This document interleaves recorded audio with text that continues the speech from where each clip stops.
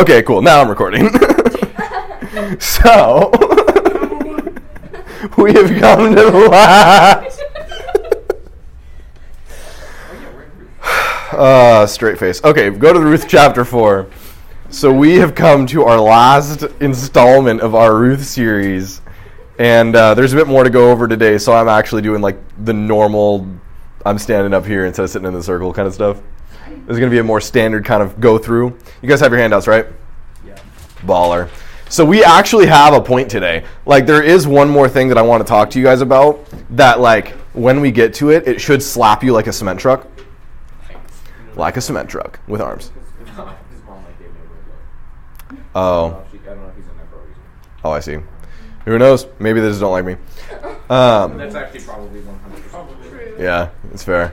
Anyways, so Ruth chapter 4. Lost my train of thought. But we're coming to the end of our dating series. Sorry, to the end of our Ruth series. So real quick before we continue, what roughly has happened up to this point? Who can tell me? Yes. I see your hand. Or I guess you're not raising your hand. Okay, who are our main characters? Give me three of our main characters. Naomi, that's one. Who can give me the other two? We got Naomi, Ruth and Boaz. How are Naomi and Ruth related? Mother-in-law and daughter-in-law. That's right, because what happened to them while they were in Moab? The men died. All the men died. Amen to that. All right, so that's a joke. But they come back into Israel. You have Ruth and Naomi. And then what's the problem with Ruth and Naomi? What situation are they in? They're poor. Yeah, they're poor because they're widows. It's like they have no way to provide for themselves. So we come into the story, and then what's Ruth doing in chapter 2? Like, Ruth has to provide for them. So how's she providing for them? Harvests, food. Yeah, she's going to the gleanings. And what field does Ruth happen into? Boaz's field, that's right. And then based on chapter 2, verse 1, what kind of glasses have we had on in this entire section of the story? Harry Potter glasses? Not quite. Someone who was here. What kind of glasses are we wearing since chapter 2, verse 1? Rom-com glasses. Rom-com glasses, that's exactly right. What about your rom-com bells, John? Our rom-com bells? That's what we've been hearing the entire time. But and in chapter 2, verse 1, it immediately makes reference to the levirate marriage law, where if you have a close relative, then the close relative will marry the wife of the deceased brother to raise up offspring. So the author makes a reference to that, and immediately we're thinking Boaz can marry Ruth. Yes, question. We have talked about that, and also we have used different phraseology to refer to that. We would say that Ruth is evaluating the man's ability to provide for her, which is a very good thing. Kind of stockyish, though. She laid at his feet. At the request of her mother-in-law, yes. That was what we were talking about last week. No, yeah, straight up. One of the funniest things in the Bible, man. He woke up in the middle of the night, and behold, a woman was at his feet, and he said, "Who are you?" Yeah, right? And we talked about how not every single instruction in the Bible is a specific instruction to you in the modern day. We're literally talking about Has anyone tried? Are you actually? Yeah. Nice. Has anyone tried it? Has anyone tried it? How do you know that it is working? I mean, regardless of whether or not it works, I'm going to say that it's probably a risky play. But anyway, so that we're coming up onto this, and what's the last thing that happened right before we're getting into chapter 4 when we said that cliffhanger should be illegal? Nice. What was the cliffhanger? So Ruth, Boaz wakes up with Ruth at his feet, and then she's like, "Yo, marry me." And then what's the cliffhanger? What'd Boaz say? She has a daughter? Oh my gosh. Not quite. So what's the cliffhanger? What does Boaz say when Ruth wakes him up in the middle of the night and is like, "Yo, marry me"? Closer relative. There's a closer relative. Yeah. So Boaz is like, "I'm going to ask him tomorrow morning to see if he'll redeem you. If he will, good. If he won't, it's me." And we were like, "No, but we're rooting for the Ruth-Boaz ship. We want Ruth. We're Team Ruth. And we don't want some rando to, come and take our ship away from us." And so for us, what was it? She was probably rooting for it too. So we're like, we don't want them to take our ship away from us. And so we are in the context of Boaz has just said this to Ruth. Naomi's like, don't worry, Ruth. He's going to settle the matter today. And now we're coming back into the chapter. Boaz has left the threshing floor, and he's going to the city gate, and we're going to see the conversation and basically get to the end of our little biblical rom-com. So in chapter 4, you can follow along. It says, now Boaz had gone up to the gate and sat down there. And another thing that's kind of valuable, back in that day, they didn't have like courthouses. They didn't like typically do their business going to some legal institution. For villages at that time, the business of the village was taken care of at the gate. Like the gate of the city was kind of the town center.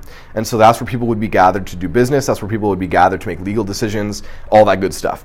So Boaz goes to the gate, and behold, the Redeemer of whom Boaz had spoken came by. So Boaz said, turn aside, friend, sit down here. And he turned aside and sat down. And he took 10 men of the elders of the city and said, sit down here. So they sat down. So you've got Boaz, you got the home slice who's a closer redeemer. Notice that we don't even get his name because the biblical author just don't care about this guy. He kind of doesn't matter, and we're going to see why he doesn't matter in a few verses. And then he gets 10 elders. And the thing is, like, this is kind of how they would set up business contracts. They didn't do a written contract with a signature at the end that was stored at the courthouse with all of these paperwork and things that had to be done at like the DMV or whatever. They would make deals in front of a bunch of witnesses so that no one could contest it, but they didn't necessarily have like this written record contract with all the hyper, administrative stuff that our government does in the modern day. They would have elders, they would make a deal in public, everyone would know about it, and so no one would contest it. So they sat down. And then he said to the Redeemer, Naomi, who has come back from the country of Moab, is selling the parcel of land that belonged to our relative Elimelech.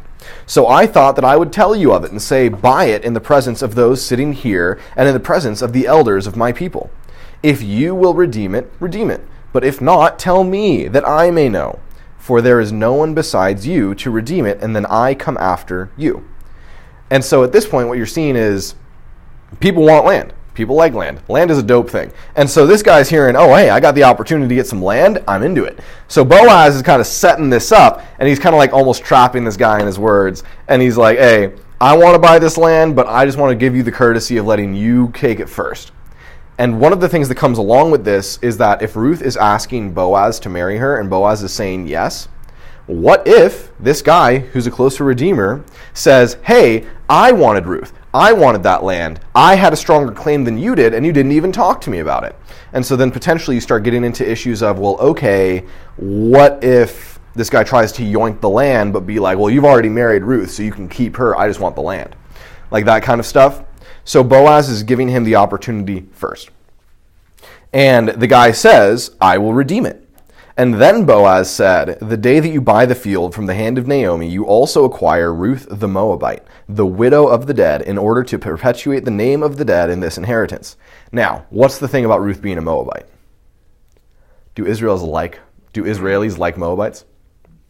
It's a hard pass. Israel's got a bit of a racism problem. Once again, as we approach the context of this story, this is taking place in the time of the what? The time of the Judges. Is that a good or a bad time in Israel's history? It's a bad time of Israel's history. That's a time of Israel's history where people are kind of morally bankrupt, you could say. There's all kinds of problems going on back in that time. And so this is a period where I'm not really into widows and I'm not really into Moabitesses. So, hard pass.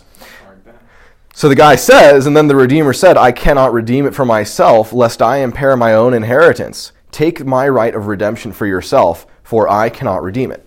And this is something that it really draws a hard contrast between Boaz and the Redeemer. Because every so often in characters, like you guys know in literary stuff what a foil is? Who's ever heard that term in their English classes? What's a foil? What's a foil? To foil one's plans. To foil one's plans? Jackson, tell me what's a foil. In literature, a foil is when you have like the main character and then the author puts a second character that is to accentuate certain qualities of the main character. Oh, okay. Yeah. So like you have the main character who's like super nice and happy all the time. So a foil to that would be like a character who's like bitter and rude. Mm-hmm. And because it accentuates the qualities of the main character. Yeah. Oh. It's essentially a contrast. It's a reference to things like engagement rings or diamonds where you'll put some foil under the diamond in order to make it shine more brightly. So it's something else that you put in the story to accentuate the qualities of the main character. Another example of that is in 2 Samuel when we talked about David and Bathsheba. That piece of the story actually used a foil. You had David talking to Uriah the Hittite, and Uriah the Hittite was refusing to go and be with his wife because all of the armies of Israel were at war. And that's supposed to be a foil to David, who, while Uriah is unwilling to enjoy the things that are rightfully his, while the rest of the Israelites are at war, David is sitting at home enjoying what isn't his, instead of being at war. So it draws a hard contrast between the characters in the story. So this is a situation in the Bible, like, by the way, just going to put this out here for your own edification. Sometimes it's hard to think that English classes matter. I'm just going to tell you, there is not a single subject that I learned in school that was more helpful to me in biblical interpretation than English class. Learning how to interpret literary works. Didn't you take a Bible class? I mean, that was in junior high. I took a Bible class, and it was like half decent. But learning how to read books, learning how to understand narratives, learning how to evaluate stories and written works, like the Bible is interesting. Yes. I'm only in junior high, John. Hey, man. Get on it. I'm preparing you for when you're getting into high school. There's a lot of people that like don't see the value of the classes that they're taking. I'm just telling you, man, like apply yourself to it. English is awesome. Like on one hand, the Bible is an account of history, but God is also an author. And so the Bible is written like a work of fiction, not in the sense that it records fictional events, but in the sense that it's written as though it were a literary work. And so you can actually use literary interpretation and like things to read and understand the Bible better. So like focus in your English classes, man. Genuinely helpful. That's your little random nugget. But this guy is a foil to Boaz, because what you see is that this friend, this redeemer, Mr. So-and-so, as I've heard him called, he is super interested in getting the field. He's super interested in getting more financial wealth for himself. But then as soon as he hears about this widow who's in dire straits and who needs help and who needs someone to provide for her, he's like, ooh, not that though. And that's in direct contrast to Boaz, where Boaz is actually motivated by the opposite. Boaz is actively motivated to take care of Ruth and to take care of Naomi. That's why he's here. And then the field is kind of just a bonus. And then Boaz isn't even going to get to keep the field anyway, because the firstborn son that he gives to Elimelech is going to take that field, and then the second son will be his own heir taking his fields.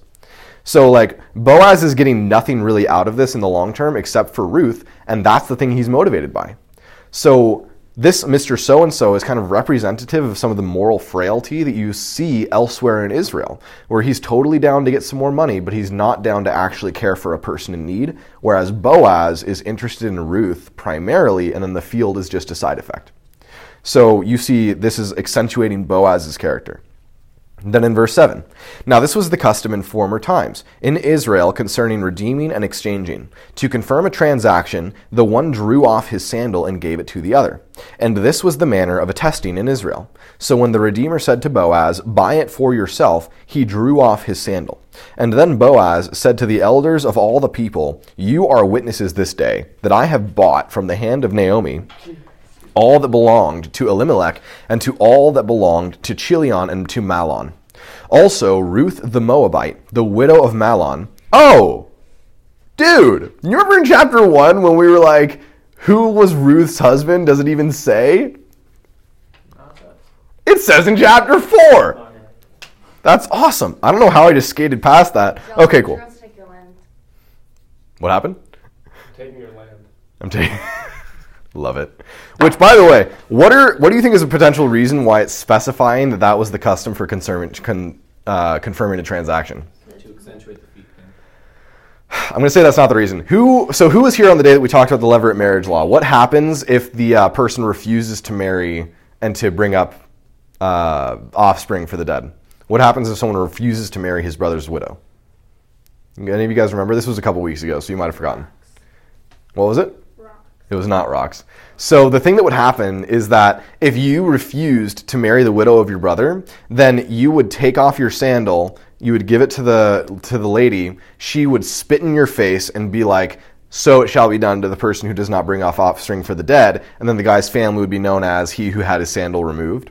So the specific prescription in the Deuteronomic law was involving removing the sandal. So when this is specifying, hey, so the reason he's removing the sandal is to confirm a transaction that was a cultural thing at the time, this is not like the indictment of Deuteronomy 25.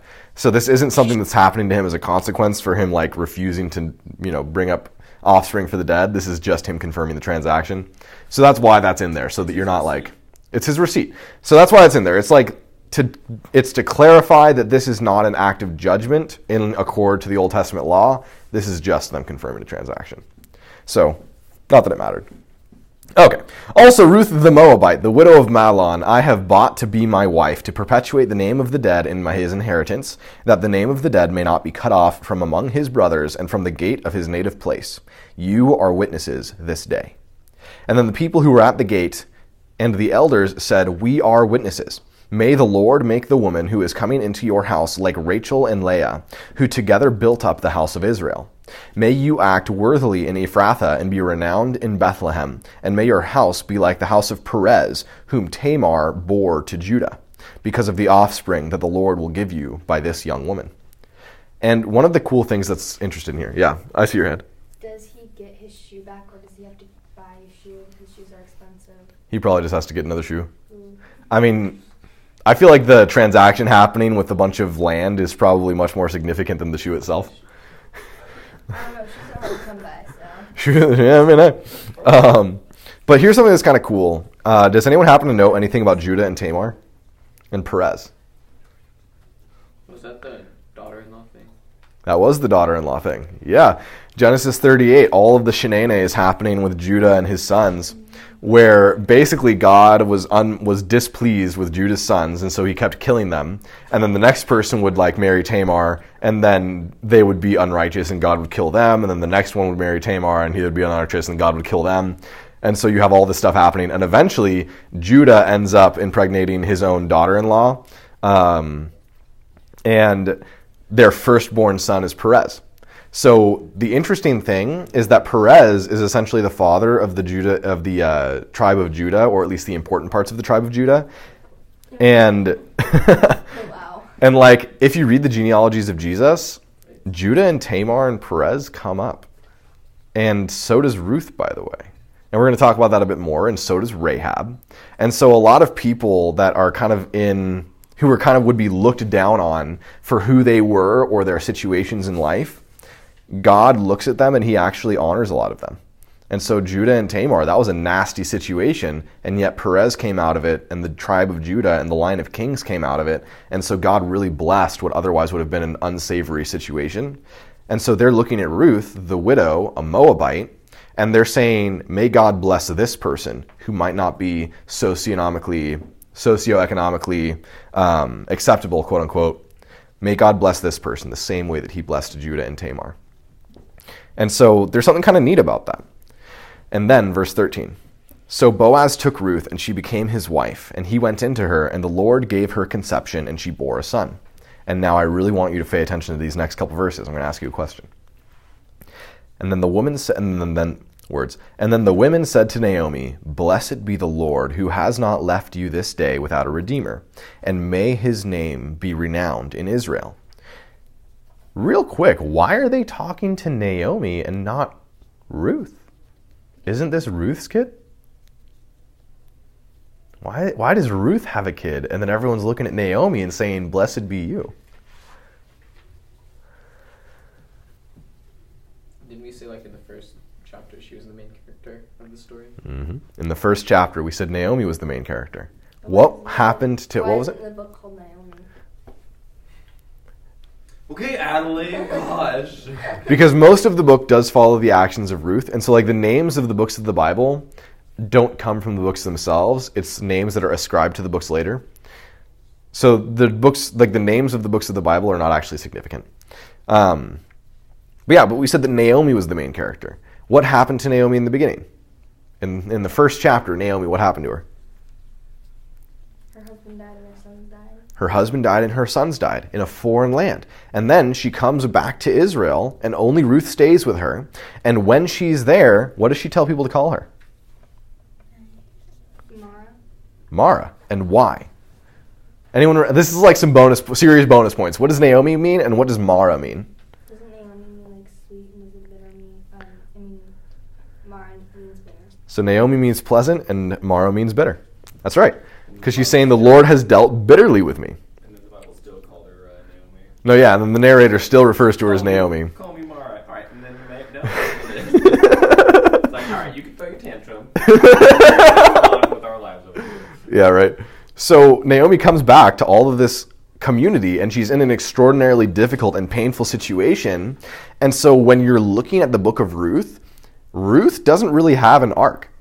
Like, Ruth is more or less a static character. Boaz is more or less a static character. Neither one of them really grows or changes in the context of this situation. It's just the circumstances around them moving and God taking care of them. Naomi has an arc. Naomi changes. Naomi goes out full, comes back empty. Naomi is the one who is suffering. Naomi is the one who comes back to Israel, and she's in pain. And it's not to say that Ruth wasn't in pain, but it's to say that the Bible doesn't give attention to Ruth's suffering. It gives attention to Naomi's. And so Naomi comes out, and she is in a rough situation, and she has Ruth taking care of her, and you see God's kindness to Naomi even in the midst of difficulty. And then at the end, this entire last section deals with Naomi.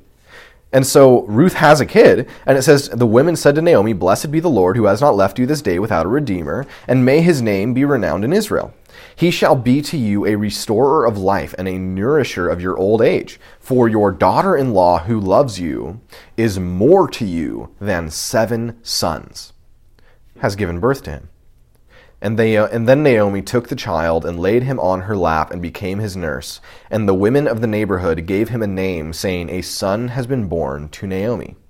They named him Obed. And so before I continue, I just want to finish that off.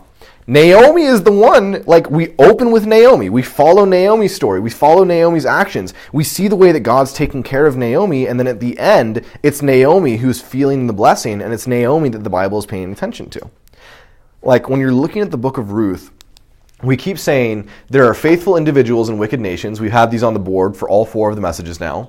And God is faithful to individuals in the groups he is judging. But then we also talked about how living a life with God does not mean that you never feel suffering. Bad things happen, and the pain of this world is real. We're not supposed to live for this life. This life is painful. This life is full of suffering. There are so many things that are not as they should be. And God's intention for you is not for you to become a Christian and then have heaven on earth. God's intention for you is for you to become a Christian and have God. And then heaven will come later.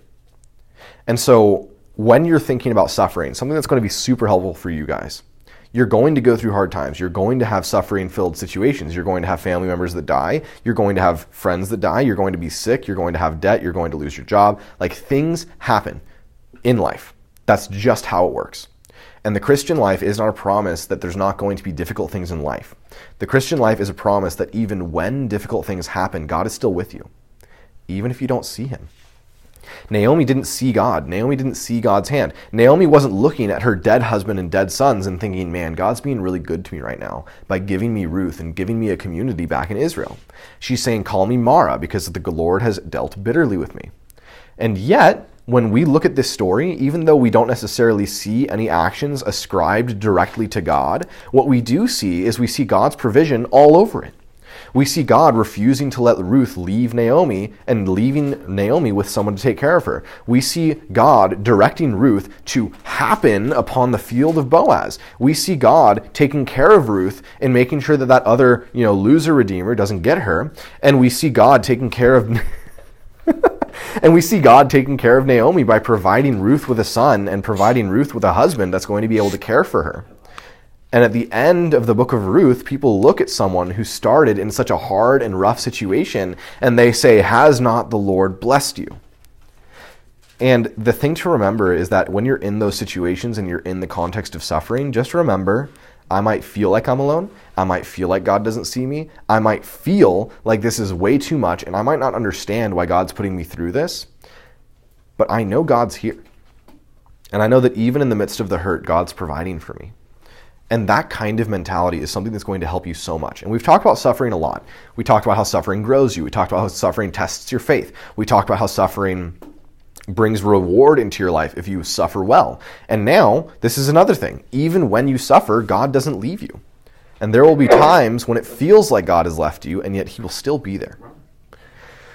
I can't help but give an example of this. So when I was young and dumb, 5 days ago, but when I was young, I was I want to say I was in elementary school, and I was at the beach. And so my family is with me, and we're at the beach, and then my family wants to go back. to like the place that we were staying. And I'm like, but I want to stay at the beach. So I stayed at the beach. And my dad's like, are you sure you want to stay at the beach? And I'm like, yeah. And he's like, do you know the way back to where we're going? And I'm like, yeah, I know the way back. And so I'm staying at the beach. It gets dark and I'm like, my entire family has left. So I'm just alone out there on the beach. And then I start walking back to the campsite. And you know what I realized on the way? I didn't know where I was going. Little like 5th, 6th grade John, who was so confident.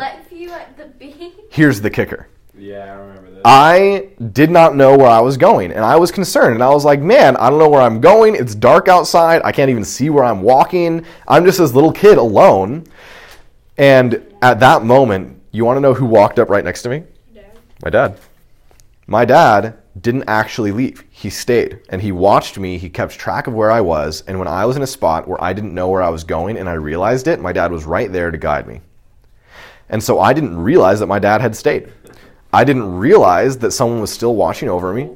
The whole time, yeah. Yeah, no, we were like walking back, and my mom was like, Roger, you're not going to let him. He's like, no, I'm not going to let him stay there by himself. And my dad turns around. Yeah. So I thought that I was walking alone. I thought that I was lost. I thought that there wasn't someone there to help me or watch me. And then, right when I needed them most, he was right there. And God is very similar. You might not always see where God is, but he is there.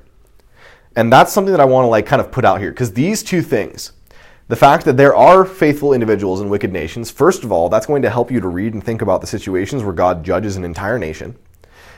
And God is faithful to individuals in the group he is judging. That's again something that's helpful to think about when you see situations where God's judging an entire nation. But also, what's going to happen in 20 years when the United States of America is down the pipes, when persecution is rampant in ways that it hasn't been historically? What's going to happen when God starts pouring out his judgment onto the United States, which is a country that we are in? And we have to wrestle through, is it really possible for God to take care of me when there's all of this kind of political unrest? Is it possible for God to take care of me when there's, potentially war or economic struggles or anything else? Like, is it possible for God to take care of me as he pours out his wrath on the country that I'm in? And one of the reasons that we're looking at Ruth, and one of the lessons you should be learning from Ruth, is yes, he totally can.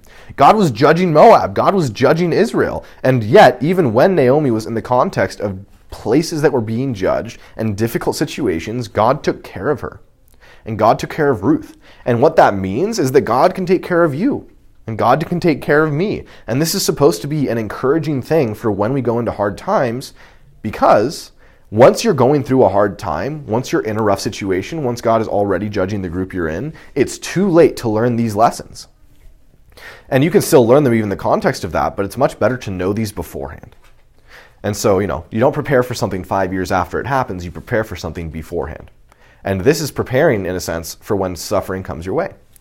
But now, you'll see there's a third thing. And this is an overarching theme in the book of Ruth that doesn't actually pop up until the very end, and it's super important. So, point number 3 is that God works cosmic events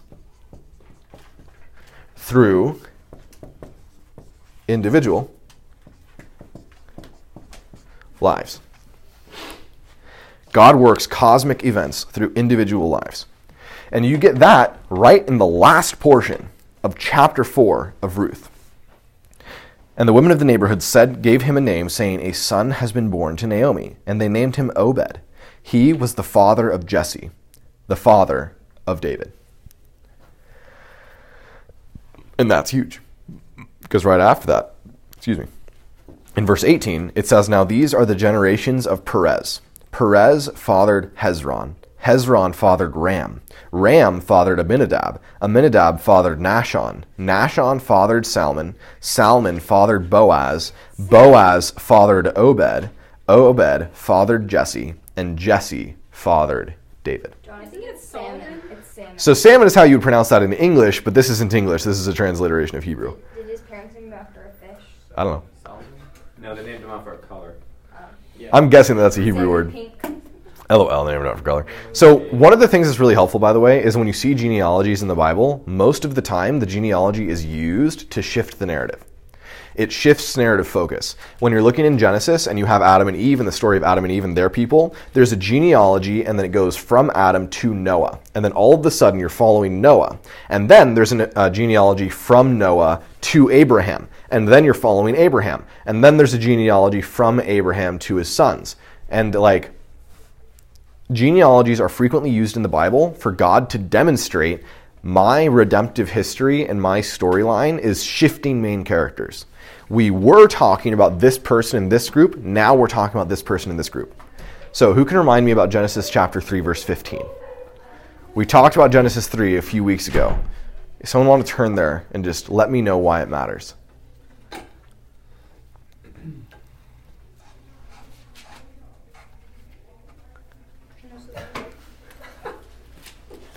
That was chapter 3, verse 15.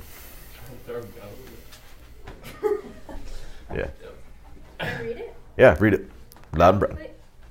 I will put enmity between Enmity between you and the woman, and between your offspring and her offspring. He shall bruise your head, and you shall bruise his heel. Yep. I'll put enmity between you and the woman, and between your offspring and her offspring, and he shall bruise you on the head, and you shall bruise him on the heel.